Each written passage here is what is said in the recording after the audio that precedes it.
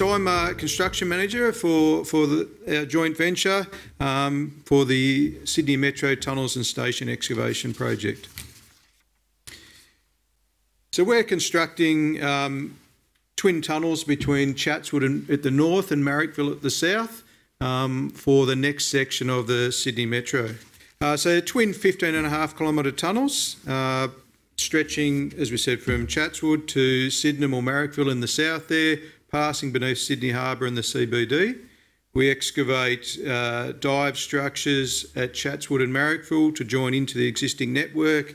We have 6 underground stations, or 6 stations, 3 of those underground at Vic Cross, Martin Place at Pitt Street, and open stations at Barangaroo, Waterloo and Crow's Nest, with a crossover cavern at Barangaroo. We're also setting up the precast facility at Marrickville for the fabrication of 99,000 precast segments, and we also were novated the demolition contract for all the buildings on the station along the alignment. So our bored tunnels on the Sydney Metro project, we're utilising tunnel boring machines for those mainline tunnels. We launched 2 TBMs from Chatswood.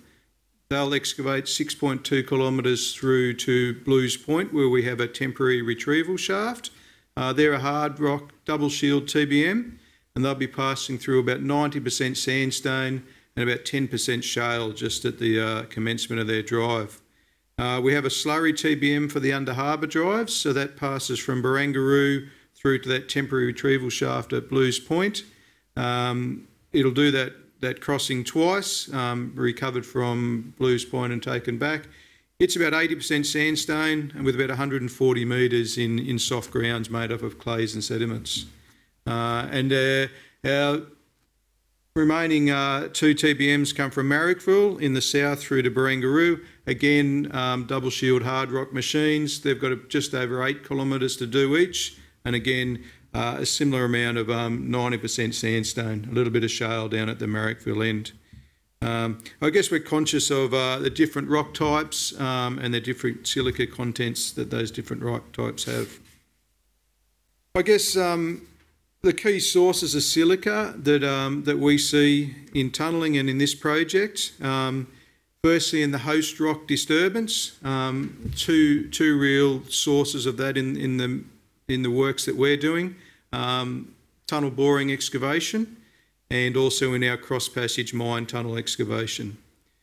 Our other significant source of silica is from other operations occurring behind the face. So all of our spoil is transported out of the tunnel using conveyor belts.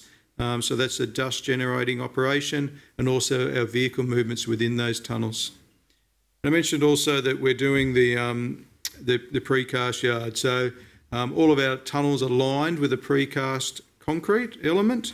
So we do have repairs to those segments.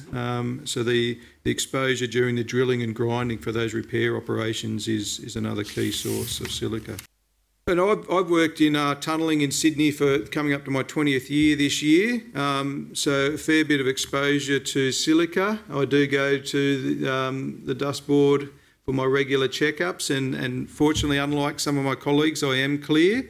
But I guess, we're continuing to work off of what we've done in the past. And our statement is staying ahead of the game, and I guess that's really testament of what we're trying to do and learning off what we've done in the past. At Northwest Metro, we had pretty good levels of compliance, but we know there's always areas for improvement.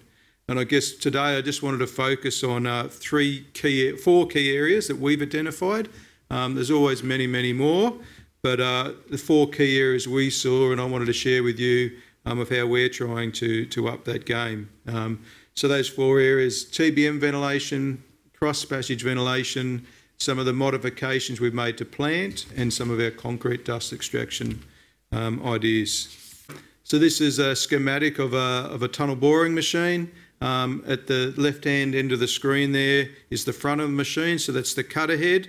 That first 12 or 13 metres is what we call the shields. Within that section there is where we do the excavation, and we also build that precast lining.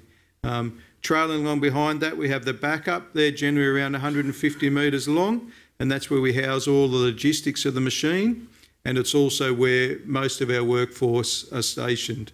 And I'll point out some of the stations there because you'll see some of the significance in the next couple of slides.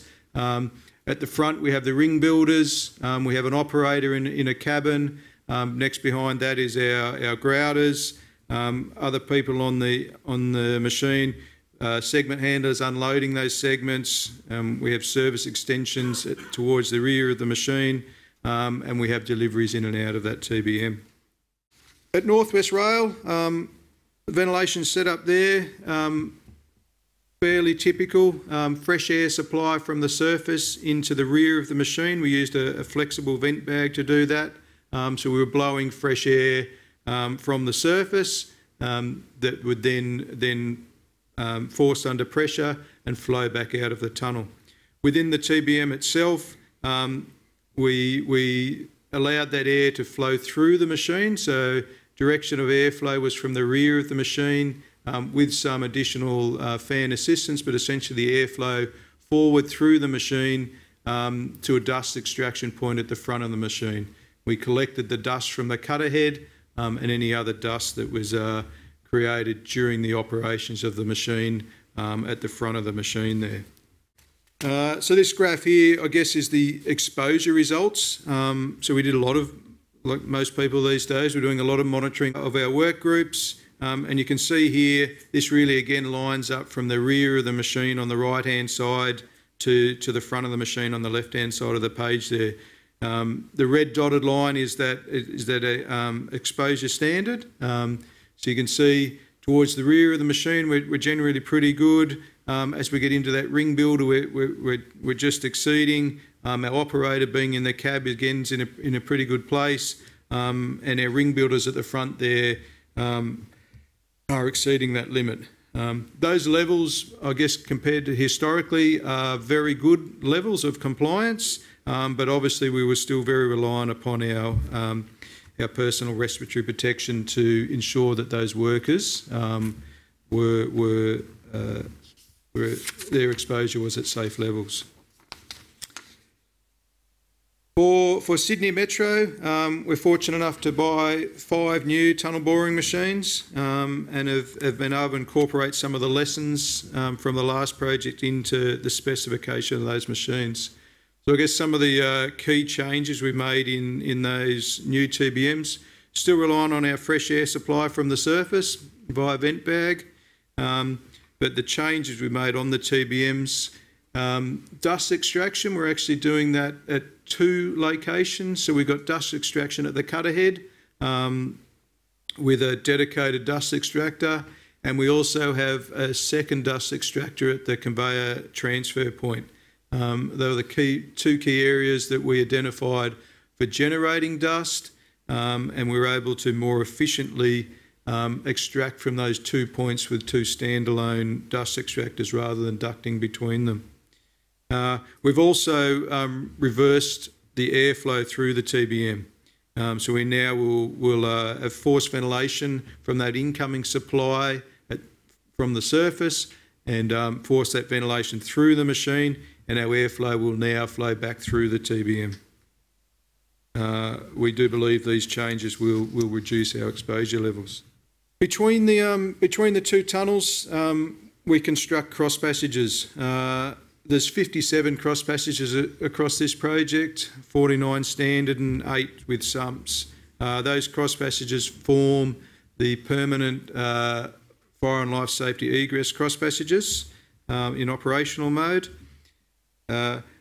Those cross passages we will construct in parallel with our tunnelling operations, so behind the TBM, and they'll involve what we can see a little bit in the picture there. So we'll open up the segment lining ring, excavate the host rock and construct an in situ lining. Our method at North West Rail, a fairly commonly used method, small hydraulic rock breaker on an excavator. We had a mobile platform there to give us access to do the works, and we have a dust extractor to collect that dust from those works. This photo here you can see is just at the commencement of one of those headings, and as many of you will know, commencement of headings always forms a challenge for us to control our ventilation. Once that heading's established and we get in a little bit, we can get that vent can right to the face, and our dust collection works a whole lot better. So that was a challenge for us. At North West Rail, we did use different methods to try and contain that initial heading. Small brattices put in place. Again, a reliance on the P2 masks and a key awareness of who was out by. Obviously, the airflow is coming back from the TBM, running up the tunnel. So any dust we're not able to control is flows back up the tunnel. I just point out in that photo the yellow vent bag at the top there is all squeezed up in this photo. This photo was taken in a tunnel where we'd actually broken through to the next station box, so we were just blowing fresh air through the tunnel and no longer relying on that vent bag. So what we've been investigating for Sydney Metro is the use of something called a vortex air curtain. So our challenge, as I mentioned, we're trying to excavate these cross passages while we have tunnelling operations in front of us. So we need to be able to drive past on a very regular basis that cross passage excavation. So trying to build a permanent brattice or some sort of wall in there to control that dust is always a challenge. So what we're investigating here is the use of that compressed air to create a curtain that will essentially shroud that dust generation to allow the dust extractor to remove it rather than it getting blown back out of the tunnel. And still allow vehicles and others to pass by that work location. So it's a system yet to be proven, but we've looked at it in similar applications, and with a fairly high level of confidence that that'll work for us. Getting into some of the more simpler controls for the control of dust, tunnel vehicle movements in the tunnel. Are definitely dust creators. We do try and maximise our housekeeping, try and keep that material on the belt, but invariably from time to time material does fall off as those vehicles travel up and down the tunnel. Just like on the surface, they can stir the dust up. So I guess some of the things we put in place there, we do have our housekeeping, we do have wetting down of the floors, but quite a simple but effective one is just the direction of the exhaust from the tunnel vehicles. On the right-hand side there you can see one of our segment carriers. On the left is the backup of a TBM as it's passing through an underground cavern. It's a Castle Hill crossover cavern. So just by pointing the exhaust up of those vehicles, the dust isn't created from the movement of the vehicles. They're travelling fairly slow, it's sort of 10 kilometres an hour. But that airflow coming out of the exhaust pointing down to the ground, we found created a lot of dust. So quite a simple thing to do, but in a bespoke vehicle there, we need to do that back with the manufacturer and best done prior to fabrication. And then finally into the precast production. As I said, we've got 99,000 segments to make for this project, all down at bespoke plant at Marrickville that we've just set up and started production last week. During that production, we will get some damage to segments, some defects to segments that do require repairs, and likewise when we install those segments in the tunnel, we will have damage to those segments requiring repairs. Generally, the repair of that segments is done through drilling and grinding. So we do create dust during those operations, and I guess we're looking at two ways of controlling that exposure. In the factory, we're looking at a segregated area with a dust extraction device. So really trying to do that separately from the rest of our activities, and also extraction of source. So a lot of our drills and the like these days, you can get with the dust extraction. So trying to extract that at source rather than letting that become part of the larger atmosphere. Likewise, in the in-tunnel repairs, that extraction at source is what we're striving to achieve. So, which I guess all comes down to that. If we can reduce those exposure levels, we reduce that reliance on the personal respiratory protection, which is a higher level of control, and as always, trying to administer and get people to buy into that controls. If we've got the levels at an exposure at a level we know and we can control, then we eliminate that issue. Thank you.